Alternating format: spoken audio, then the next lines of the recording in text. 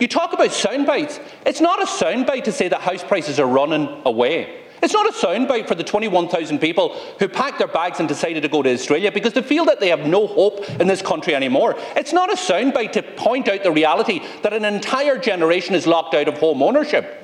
It is not a soundbite to point out the facts that in all of the measurements, runaway house prices, rents never as high, homelessness and child homelessness never as high as the history of the state, and home ownership declining. That is the result of your policies.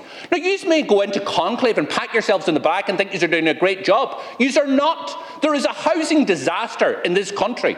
A housing disaster under your watch. And what people cannot afford, is more Fine Gael and Fianna Fáil policy that pushes up house prices and that fails to deliver on their own plans of delivering affordable housing. I note that you didn't answer one of my questions. Do you accept that you missed the targets every single year that you've been in government? Do you accept that runaway house prices is locking out an entire generation? And do you accept that you need a new plan? Because we can't afford for prices to continue to go up this way. We can't afford for rents to continue to spiral. We can't afford for more children to be in emergency accommodation. And we can't afford for house ownership to decline as it is under your watch. And where the hell is your plan? You've produced nothing in 4 years.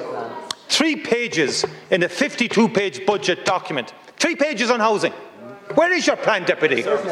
You're all sound, noise and fury, and you have no substance on any of this.